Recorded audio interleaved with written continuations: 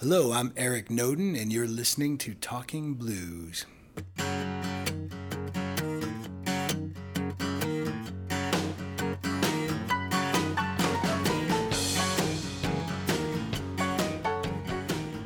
Has it been a good summer for you? It has. It's been a good one so far, yeah. Were you involved in the Blues Festival? Oh, you were. I did. I played at the Blues Fest, yeah. And is that a normal thing? Yeah. Well, I've been involved with the Blues Fest since, I think, 1996, because I used to do a Blues in the Schools program with Blues Fest, so I did that for many, many years.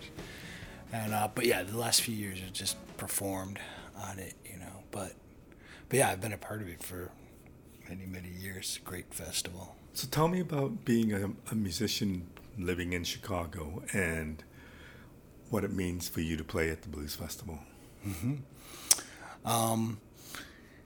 Yeah, being a musician in Chicago is, it's a great thing. I mean, I came here because there's such a rich, music scene and so many different artists and whatnot here that inspire me, So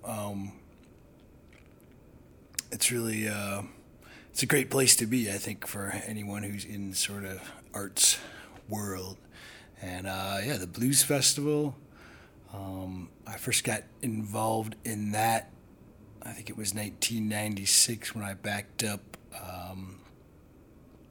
Lane Wilkins, who is Reverend Robert Wilkins' granddaughter, and so they had asked me to accompany her. So that was the first time I played on the Blues Festival, and yeah, every time I do it, it's a thrill and it's an honor. It's just a great festival, outside. It's free. It's summertime, which we don't have too much of in Chicago, so people go crazy. They go, yeah, You come from Ohio. That's true. Yeah. Tell me about growing up in Ohio. I grew up in Northeast Ohio, not too far, kind of in between Cleveland and Akron, and I really got into playing guitar through my dad, because he plays guitar and plays a little bit of acoustic blues and whatnot, and Professionally or just hobby? just for fun, yeah.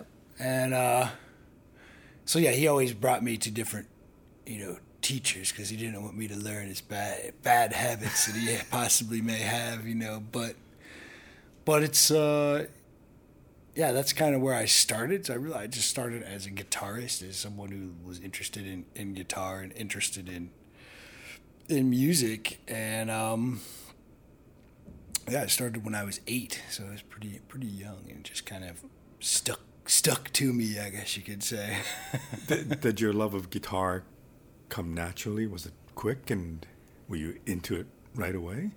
I was, I messed around on, like on my dad's guitar. He had a couple acoustic guitars, and then I started actually on electric guitar. But yeah, once I got a hold of my own guitar, I was really into it. I don't know why, but I was obsessed with it right away. So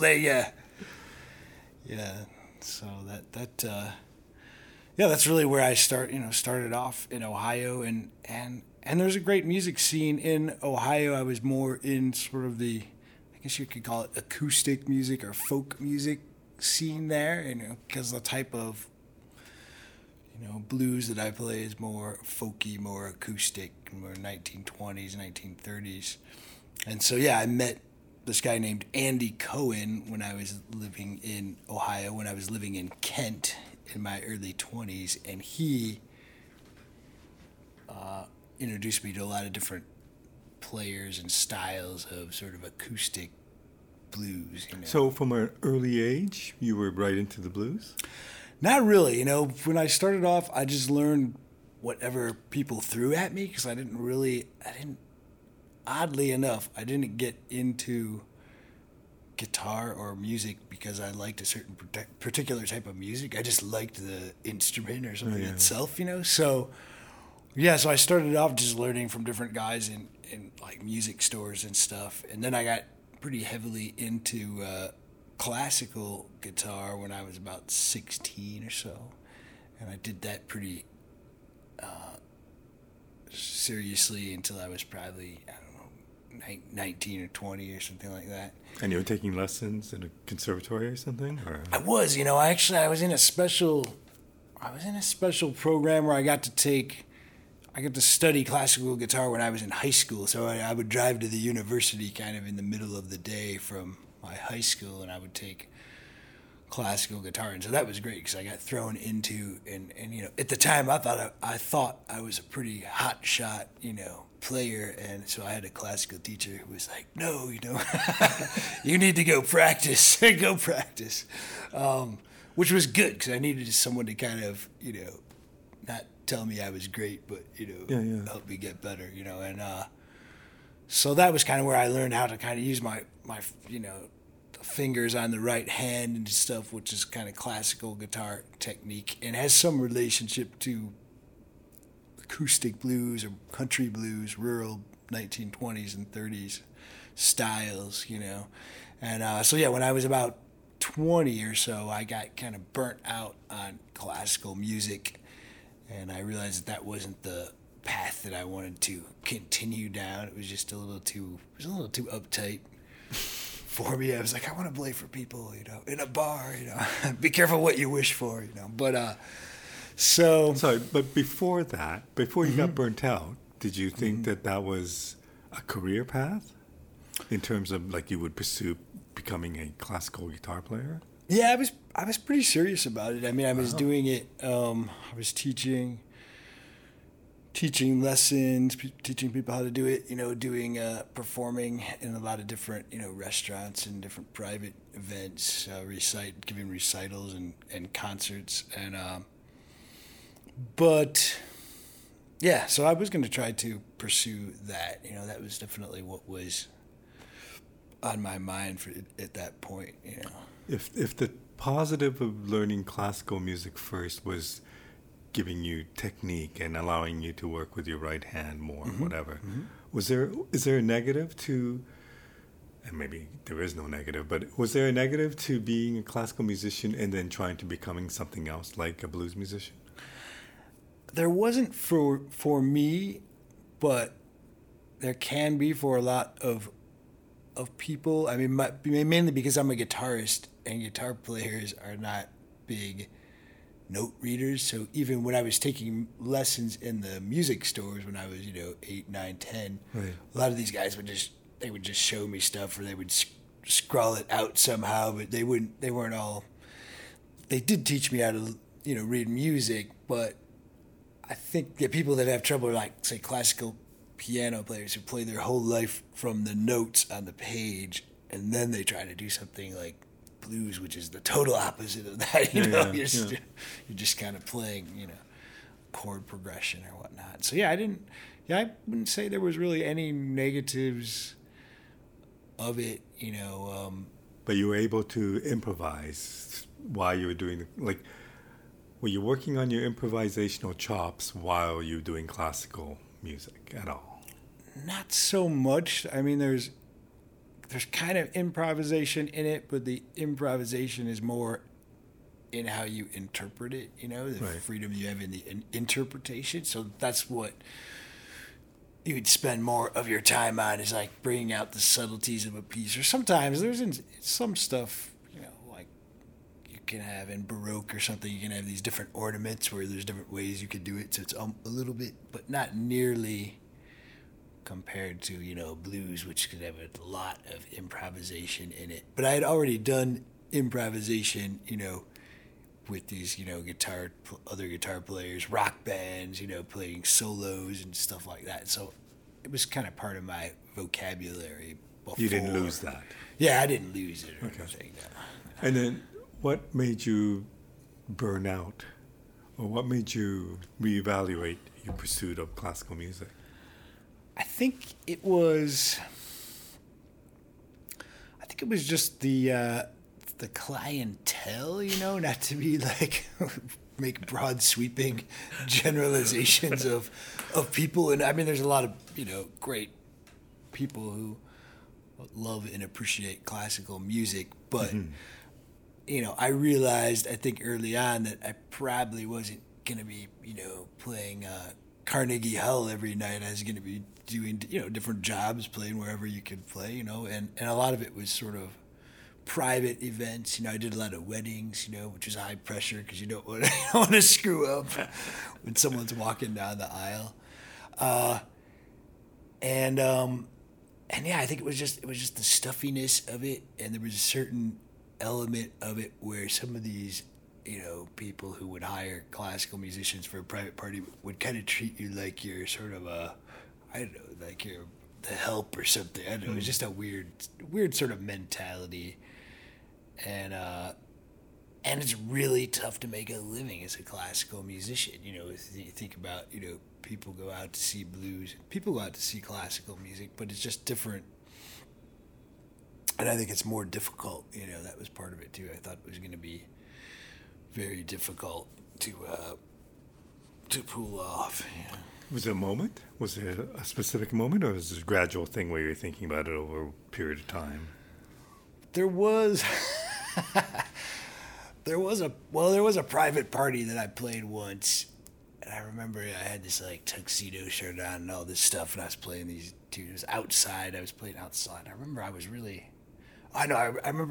hungry, and I usually would try not to eat at these things because you don't want to hang out. You just want to do the gig and get out of there. Yeah. So are you living in Ohio then, or this is in Ohio? Okay. Yeah, this is all around Cleveland, Akron. Right. Yeah. So I'm playing at this party and I'm like starving, and so this lady I think offered me some food at the end of the gig or something, and I said okay. Yeah. And so she brings me this. It was a chicken. I remember it was a little piece of chicken. Okay, and something other stuff.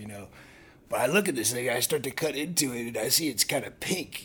The chicken's kind of pink, and I'm like, wow, I'm not gonna. I said, so I went into this lady's kitchen, and there was all the, the caterers were all in there, all bustling about. And I said, I'm gonna throw this in the microwave, and they just gave me this weird look, and so I put the thing in the microwave, and I turned it on, and this lady, the client or whatever, she comes in the kitchen. She's like, "What are you doing?" I said, "I'm just heating this chicken up." And she said, "Well," I said, "it's kind of pink." And she said to me, "It's supposed to be that way." And I just remember at that point, I was just like, "Man, I can't do." I don't know. It's just this whole this vibe of these people is like, I'm gonna like yell at someone or something if I keep doing this. So that was kind of a breaking point, was the raw chicken incident. The raw chicken incident. So you decide, okay, maybe I don't want to do this. Yeah. What are you thinking next? Or do you know what else are you going to do? Well, I already had the seeds kind of the acoustic blues stuff all along, because my dad, he always had a pretty big record collection, and He liked a lot of blues. He liked a lot of acoustic blues, like Lightning Hopkins. He liked Mississippi John Hurt. Just a ton of different stuff. Pink Anderson. But he was also he's also into like guitar pickers too, like Leo Kottke or John Fahey, and so yeah, my dad had these records of this music, so I was always aware of it. And when I burnt out on classical, I was like, this, it drew me. I realized at that point that I wanted, and part of it was I learned from classical that I could be a solo musician, and that was very freeing to me, because I had a lot of issues with, all the garage rock bands I was in and stuff, and no one else wants to practice or whatever, and so you get bogged down in like, these relationships, musical relationships. And when I became solo, classical, I was able to really pursue things, line up performances. I didn't have to coordinate with anybody. And so it was a good transition. I realized you have the same freedom being sort of a country blues musician. You can do it by yourself. You can do it with other musicians as well, but you have that freedom, So I think that is a big appeal to me in the style. And then also just the finger picking, which was similar to classical in a lot of ways, the dexterity and stuff that you use, in that sound. Were you playing blues at all during your classical phase? Like, would you still pick up the guitar and do Piedmont blues or whatever on your downtime? Not really. I didn't really get into it too heavily until I kind of stopped doing classical. I didn't make a recording of actually original compositions that I wrote that were kind of in between. They were more kind of finger picking on a steel string guitar, and I did that maybe when I was 19 or something. But and at that time I was starting to get into blues, but I was writing my own stuff that was kind of classical influenced. But then I realized the blues, what I love about it is just the expression, and that's the thing that classical, there's a great expression, but blues there's something about you can really put your soul into the music. It's got a different level of feeling, I think. Was it like immediate? You just thought, okay, now the chicken incident has happened. I'm gonna stop doing classical music. Yeah. And was there any other thoughts of maybe I should do something else, back to school or whatever, or just said, I'm just going to change and become a blues musician? I don't know how much of a conscious decision it was. I think I was just drawn to the music, and around that time I found Andy Cohen, and so I kind of quickly became his student of his, as much as that was possible. And I was just kind of hooked on the music. I loved it, and I loved the the guitar playing, the singing, everything about it. And so I was just focused on like, how does it work? How do I play it? And I didn't even really care about, can I make a living from this? Is this, I don't know, something I should pursue? I just kind of went for it. Yeah, I just kind of went for it, just dived into it.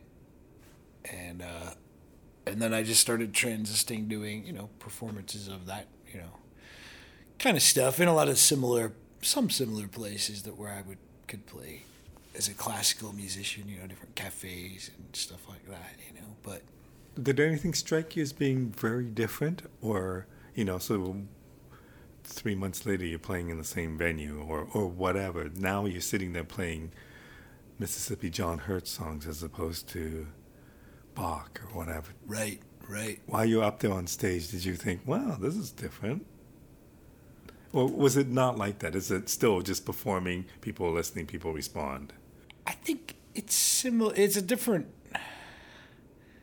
got a different vibe to it. Because classical tends to be pretty formal, kind of audiences and stuff. So, I think I was by that point in time, because I'd been, performing, since I started when I was 16, I think playing, out playing gigs and stuff. So I'd been performing so much for so long that I don't think any of, that still had a similar feeling to it or a similar comfort level, but the big difference being blues, you got to sing, because I realized I started getting into the blues, and I learned this dun dun dun dun dun dun dun. I'm like, okay, well, how long can you do that for? That's all it is. And I'm like, oh, I guess the reason I like this is because it's got these great vocals on top of it, and so then I, spent a lot of time trying to develop my voice, and find my voice, for singing, because I was much more adept at guitar playing. Was that difficult? I took a lot of investment, a lot of time, but mostly I wouldn't say it was difficult, but I just recorded myself a lot, so I'd listen to what I sound like, and then which isn't always what you think you sound like, yeah. and then I would just keep at it, But even just the act of singing while playing, if you're not used to it, would be a difficult thing to do. Yeah, that was tricky too. I had to coordinate. Usually, I coordinate the timing of the singing with where my fingers are at, because I know that, So I'm like, okay, when my thumb is there, that's when I got to start singing this phrase or something, But yeah, that was a challenge, but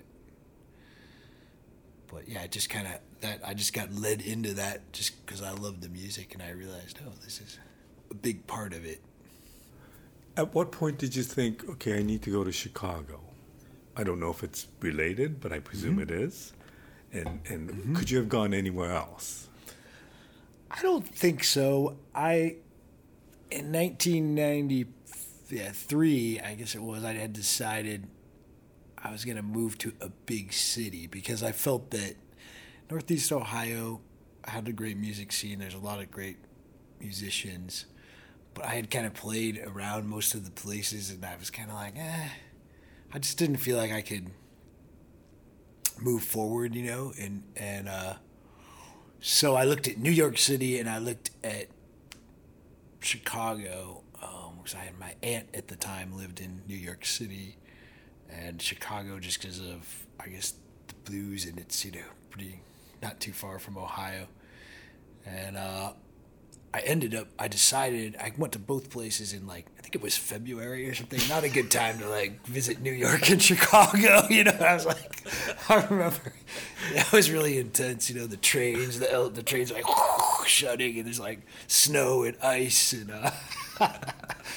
but it turned out, yeah. I mean, I liked Chicago, and when I was in Chicago, I had dropped off a resume at the Old Town School of Folk Music, because I was already teaching lessons and stuff, teaching guitar, so I kind of thought, well, that could be a good way to, establish myself. So, that was one of the first things you did? What's that? Drop off a resume at Old Town School? Yes. Oh, okay. Yes. And you were teaching blues guitar? Or in Ohio? Yeah, I was teaching blues guitar. By that time, yeah, I was teaching blues guitar, harmonica. I mean, I would teach any kind of guitar in Ohio because you couldn't afford to specialize, Right. So that was crazy because I'd teach one guy Metallica, and then the next would be some lady who wants to learn a bluegrass song, and so. But when I came to Chicago, New York and Chicago, I visited both places, and I decided to go to New York. So I was in New York, and it turned out that the people from the Old Town School had called my old apartment back in Ohio and said they were looking for a teacher, and my brother had gotten the call. And so right away I called them back, and then I left New York, came to Chicago. Okay. I've been here ever since. So I came here really to teach at the Old Town School of Folk Music. That was kind of my beginnings in 1994. So blues wasn't the primary reason? You could have wound up just as well in New York City if you had teaching opportunities. There's definitely, I was aware of the blues in Chicago, blues history of Chicago, of course. But yeah, it was more like I was looking for a better market, a better place to be a musician, make a living as a musician. But there was definitely that appeal because I was into, Big Bill Broonzy and all this stuff in Chicago, and so. But I wasn't dead. I wasn't dead set on I have to go to Chicago because I'm into the blues. It was different than that. Yeah. But other than Big Bill Broonzy, is Chicago known for acoustic blues? Well, that's the thing. Yeah, Chicago is not really known for acoustic blues, which is what I'm into, and so that's kind of why what I do is sort of different. But I'm also kind of on the fringes of the mainly electric blues scene, that we have in Chicago. Right. So is it difficult for an acoustic artist to try to make a living playing blues in Chicago? Not necessarily. I think that, I have sort of a niche, so I play some small amount of blues venues, but I also do a lot of acoustic venues and folk venues and other things that an electric artist, right, wouldn't have an opportunity to do. But then on the other hand, if you do electric stuff, then you can play certain festivals and things where they want, that sort of thing. So, but I've always been pretty versatile, and willing to do different stuff. But I love the acoustic, so pretty much I stick to that. I'll do it in a band format, or 2 or 3, 4 pieces. But I like the style. That's what appeals to me. So tell me about the Old Town School. I know I've been there. I know I've been to the Old Town School festival, music festival. But tell me about getting that gig and tell me a little bit about the Old Town School. Yeah, so in 1994, I got hired by a guy by the name of Michael Miles, who was the educational director at the Old Town School of Folk Music at the time. And he wanted a finger-picking blues guitar player, so that's kind of what I did was I would teach one-on-one lessons. That's what I started with, but it was the best place for me, to come into because there was a lot of acoustic musicians, not all blues musicians, but acoustic musicians, and a whole community of, people. So it was great. Right away I met people who were like, yeah, come to my open mic and you can play a song. Maybe you can get a gig here, and so everyone was very, very friendly to me, and I was able to, at that point, specialize in, I just teach acoustic blues. I'll teach someone who doesn't know anything about guitar, but you got to learn acoustic blues, which I wasn't able to do back in Ohio, so. But are you just giving out, are you hired and is it just based on lessons, or is this like a full-time gig and you have 9 to 5 slots that you fill in? How does that work? It's lessons. When you do private lessons, you just kind of try to, basically you just make certain days and hours available, and then they try to fill those times. Now, I ended up doing a lot of different things at Old Town. So by the time I got in the thick of it, I was teaching probably 20 to 30 private lessons a week. I used to teach 6 or 7 of these classes for toddlers, these music classes, called Wiggle Worms. And then I would teach guitar classes too, just basic guitar class. And then I had a class in jug band music, I think was another one. I had a jug band ensemble. So I had a lot of different sort of things going on that I would do. But yeah, it was basically my full-time job, at the time. That was my main thing. And then I would do gigs, of course, too, so. What does teaching do for you? I enjoy it because it forces you to really define what you know. It's one thing to know something and have it be able to, say, play a song really great, but it's a whole nother thing to be able to explain that song, break it down until you realize, how to bring something unconscious, kind of into the conscious realm and break it down. And so I enjoy that part of it myself, and I just enjoy kind of, helping people, discover music, and break it down, simplify things, But yeah, I've done a lot of teaching, all different kinds of teaching, all different ages and places and stuff. Yeah. It must be rewarding after doing it for so many years to see some of your students who've gone on and hopefully gotten better and done some very musical things. Yeah, you never know. I was probably this was probably already 20 years ago. I was walking to the grocery store in my neighborhood when I lived in Roscoe Village, and this guy comes up to me in the parking lot. He's got a mohawk. He's got rings, nose rings in his ears and stuff, tattoos and stuff. He's like, hey, you're Eric, right? And I was like, yeah, I'm Eric. He's like, I used to take lessons from you at Woodsy's Music back in Kent, Ohio. And he was like, now I'm in a band. I'm on tour. He was on tour with a punk band or something, So yeah, it's cool. It's cool when you see, someone do something. But for a lot of people, it's just, they just want to play music to enjoy it for their own self-enjoyment, right. Which I think is totally, valid and So I enjoy, helping people like that just as much as someone who's wants to be a professional, Yeah.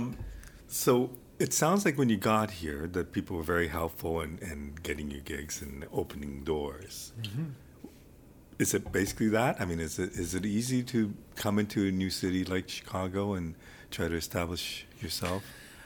Oh, I think it could be pretty tough, like I guess what I was saying about Old Town and why I was lucky because I kind of fell into Right. a very open community of people. But for instance, when I was in New York City, I was trying to meet some people, and I'd call these. I call these numbers I'd find in the whatever it was the Village Voice, Right. harmonica, and everyone was very like protective. They were like, sorry, I can't help you. They were paranoid that someone was going to steal their gig, I think, or whatever, and so I didn't. So I could see how like if I would have stayed there, I'm sure I would have met people eventually. Right. But there's a bit of a shell to kind of crack through, and I think Chicago could be just like that. Yeah, if you're an yeah. outsider and you just came in here and tried to, meet people, and stuff, it could take time. Yeah. And then so you pursued your teaching as well as your solo career. Yeah, pretty much playing solo acoustic blues, and teaching lessons and stuff at Old Town. Are you still affiliated with the Old Town, or? I do some workshops there occasionally, but I don't teach there full time anymore. So I was doing that, and then kind of as I got more performing opportunities, I would sort of adjust my teaching schedule, and now I'm kind of in the opposite position of where I used to be. Now I do more performing, recording, touring, and a smaller amount of the teaching. Right. So Tell me, when you came here, what goals you might have had. what goals did I have? I guess Pay the rent? survival. Yeah. Yeah. Survival would be the prime one. I think I just wanted to. I mean, I was really happy just to be able to to pursue this music that I love.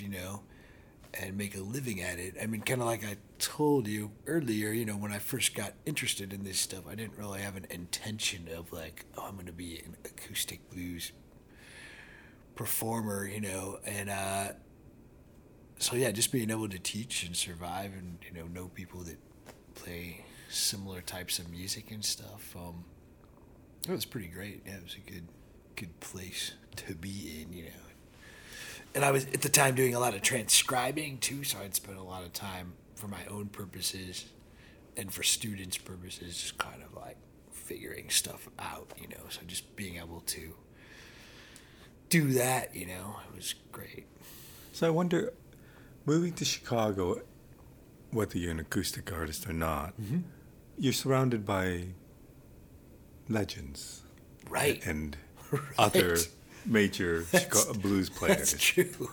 That's true. So, and I know you've worked with some of them, I know that you've done research and you do studies and you do blues in schools and whatever. You've done interviews with them. Tell me about that aspect of being in Chicago and learning the blues from some of these people. Yeah, that was one of the best things, I think, for me personally as an artist about moving to Chicago is just that it raised the bar, because like I was probably one of the better, musicians in my town, but you come to Chicago and you have Buddy Guy and, Coco Taylor and Billy Boy Arnold and just so many great, top tier musicians. So that always appealed to me and always has helped me grow as an artist to get to see a lot of these people perform and what they do, and how it's such a high level. And Are they open with sharing things with you? well, it just depends, I think Billy Boy Arnold, I mean, he's been very generous with me, and I've gotten to have a really great relationship working with him on the Billy Boy Arnold Sings Big Bill Broonzy record that we did for Electro-Fi. Tell me about that experience. Tell me, that started off, did it start off in the Old Town School? Is that how it worked? It started off in the Old Town School. I arranged a concert. So that was one of my motivations after I got to Old Town was to, of course, hang out with all these cool blues musicians in Chicago and learn from them. Unfortunately, the kind of stuff I wanted to learn mostly wasn't really played. There's a few guys around, and I would try to seek out the older musicians. And somebody, I think it was Michael Miles, that told me about Billy Boy, because I was arranging this kind of afternoon blues concert, and then we decided to do this tribute to Big Bill Broonzy concert because Big Bill Broonzy was associated with the founding of the Old Town School. He came and taught a class there on the opening night and stuff. Wow. And so there was these connections. So so basically I kind of hired Billy Boy to be on this show, mainly with the motivation that I'd get to hang out and practice with him, hopefully, and he was really cool. He was like, he came over to my apartment at the time, and I think we just rehearsed once, and what I liked about him too is he's really historical, and he knows so even though he doesn't really play the style in a way that most interests me, he's more of a 50s blues artist, but he appreciates and knows about the Big Bill Broonzys and the Sonny Boy Williamsons and stuff. And so that was great. So I met him, we did this concert. The concert was recorded on a cassette tape off of the board at the gig, and and that was in 97 maybe, I want to say something like that, 97, maybe 98. And years and years later, just maybe 2010 or something now going back, Andrew Galloway from Electro-Fi Records contacted me and said, hey, Billy Boy sent me this tape of this show, and he really liked it, he wants to release it, this Broonzy show. And which, turned out to be a blast because I was, playing all these tunes with Billy Boy, a lot is a duet, and then a couple with upright bass and stuff. But the quality of it wasn't so hot, and some of the backup musicians on it, they were talented musicians, but we didn't rehearse or anything. It was just kind of a hodgepodge, And so I said to him, let me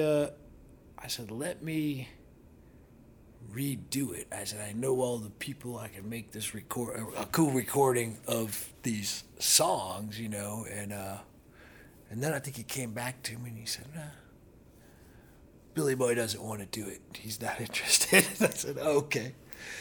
And so then maybe a month later, I ran into Billy Boy at a club, and he said something to me like, oh, yeah, did Andrew talk to you? And I said, yeah, I didn't really like, the quality of it. I liked the performance, but not the quality of this cassette. I said, I thought we should do it, record it again or whatever. And Billy Boy said, okay. so oh, that's easy. So then all of a sudden, just by sort of a happenstance, running into him, this whole thing sort of happened. So that was I think it was 2011 that we went into the studio, and that was great because I spent a lot of time with Billy Boy beforehand, just rehearsing, finding the right key for the songs, and so it was a great experience to work with Billy Boy, and he's just got so many great stories, about all these Bo Diddley and all these different artists. What I like about talking to somebody like Billy Boy, especially him, Mm-hmm. is that you realize as much of a legend that he is in the blues, he's a huge fan, Right. you know. And when he Right. talks about Bo Diddley or whatever, like you know that he's speaking from a fan's point of view as much as a musician's point of view. Right. But Right. you know, and you're just kind of taken back by that because you think, Yeah. oh, really? And then it tells you stories about Sonny Boy or whatever, and you know, like he's right there as a fan, and it's cool. It's cool Yeah. to see. Yeah. Yeah, Billy Boy's really real treasure, yeah.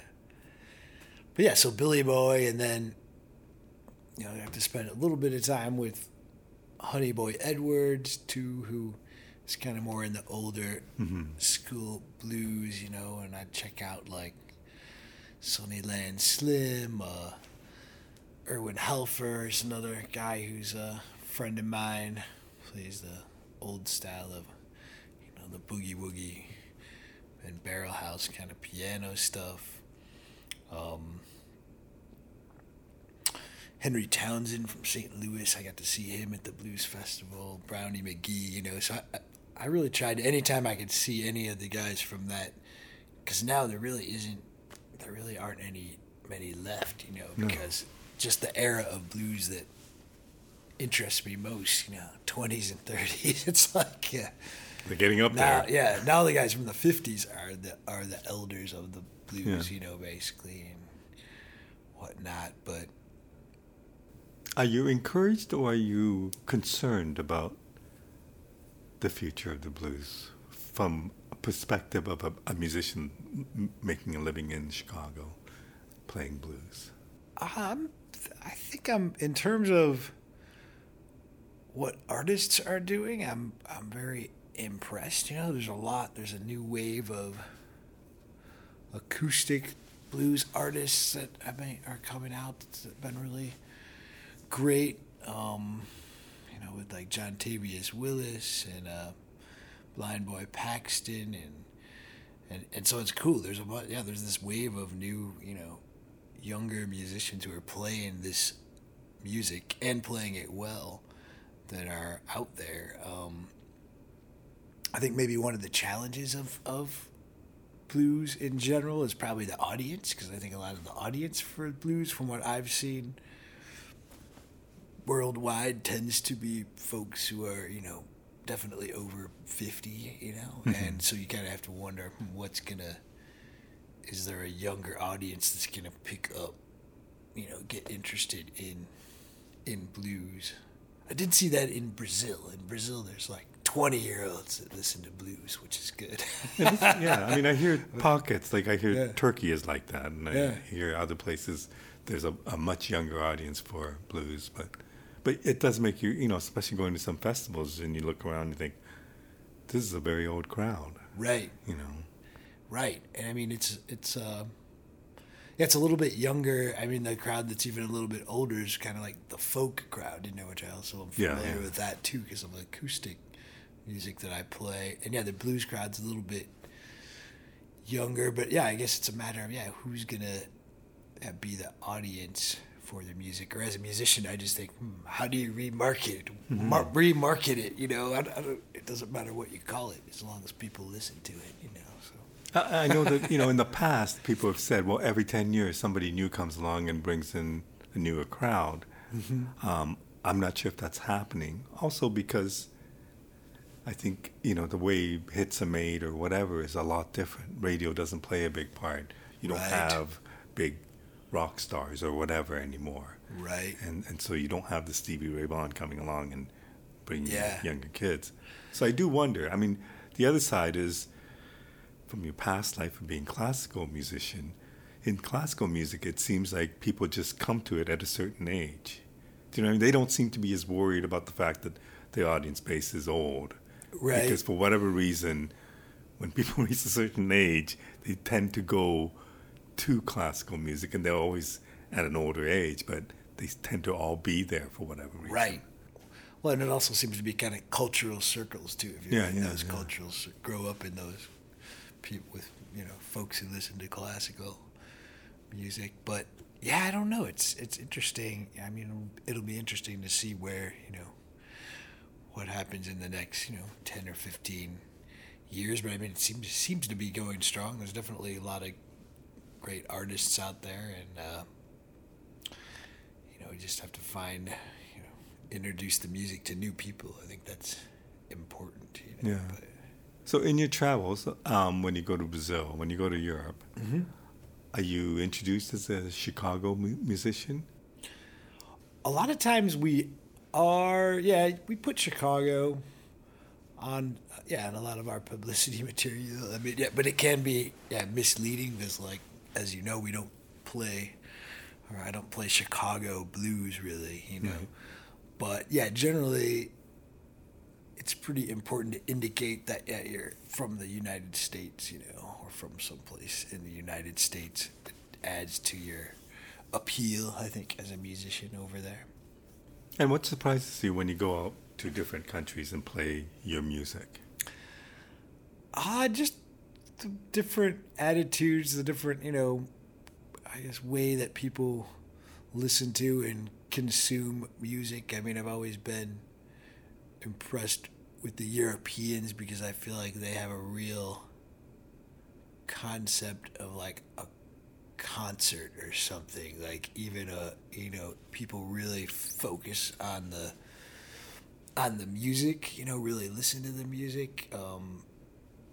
And so there's that sort of concert-like feeling that you get in a lot of the venues and from the audience, and also I've been impressed with just people educate themselves a lot about blues in, Europe and some of these other places that, a lot of times people know more about the history of the music and stuff than your average, maybe American would or something, because they're really interested in it, Yeah. I mean, I always get the feeling that in Europe people treat it more like an art. And there's a lot more respect for musicians of all genres. Yeah, I think so. There's, it's just a different, it's a different mentality. I think there's a lot more music that's kind of, I guess what you would call background music, here in the U.S. I mean, and I enjoy playing that kind of stuff too, Sometimes it's fun to play when people aren't paying rapt attention, that's when you can practice, your new song or whatever. But it is a great thing. I mean, ideally, it's great when people are paying attention, they get your music, and they're more likely to, buy your CDs and stuff because they appreciate it, as opposed if you're just kind of in the background or, Well, it's interesting you say that, because last night I saw you at Shaw's, and I always wonder about a gig at Shaw's, because I think most people, I presume, go there for food.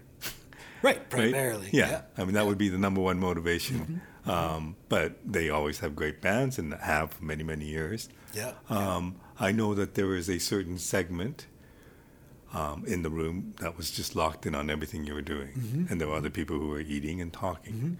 How do you deal with that as a musician? You just, because half the room is right into you, the other half. Yeah, I mean, I guess. I mean, yeah, like performance like that.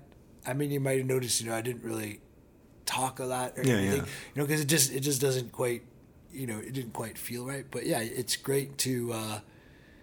It's great. It's that kind of environment is fine with me, and I'm used to it. But a lot of it is just knowing what to expect going into it, and that's a typical mixture at a performance like that, and so it doesn't bother me that some people aren't paying attention at all, that's just seems natural, in the space.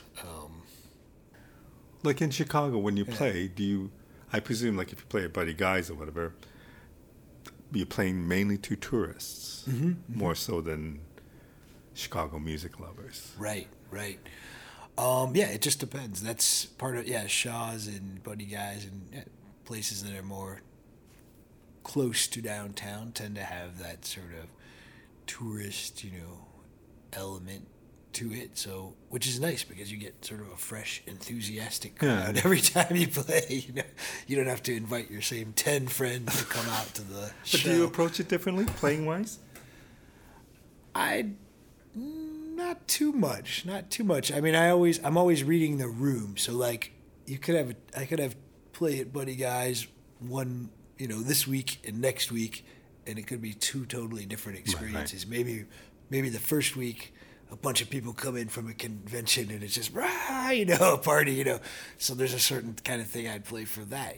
Probably wouldn't play too many quiet songs or whatever. And then the next week maybe you get more blues fans, and so it becomes more of a concert. But I guess the main thing I do is just I don't have any sort of preconceived notions for the most part. I just go into it and see where the crowd leads me, or what the vibe is. If it's quieter, then I might talk more, or talk more about the songs and stuff. So I asked you before about having goals when you first arrived in Chicago, and it was survival back then. Do you have goals now? I think so. I don't really write them down or anything, but I think I'm always kind of pursuing moving forward, pursuing writing more songs, playing more gigs, and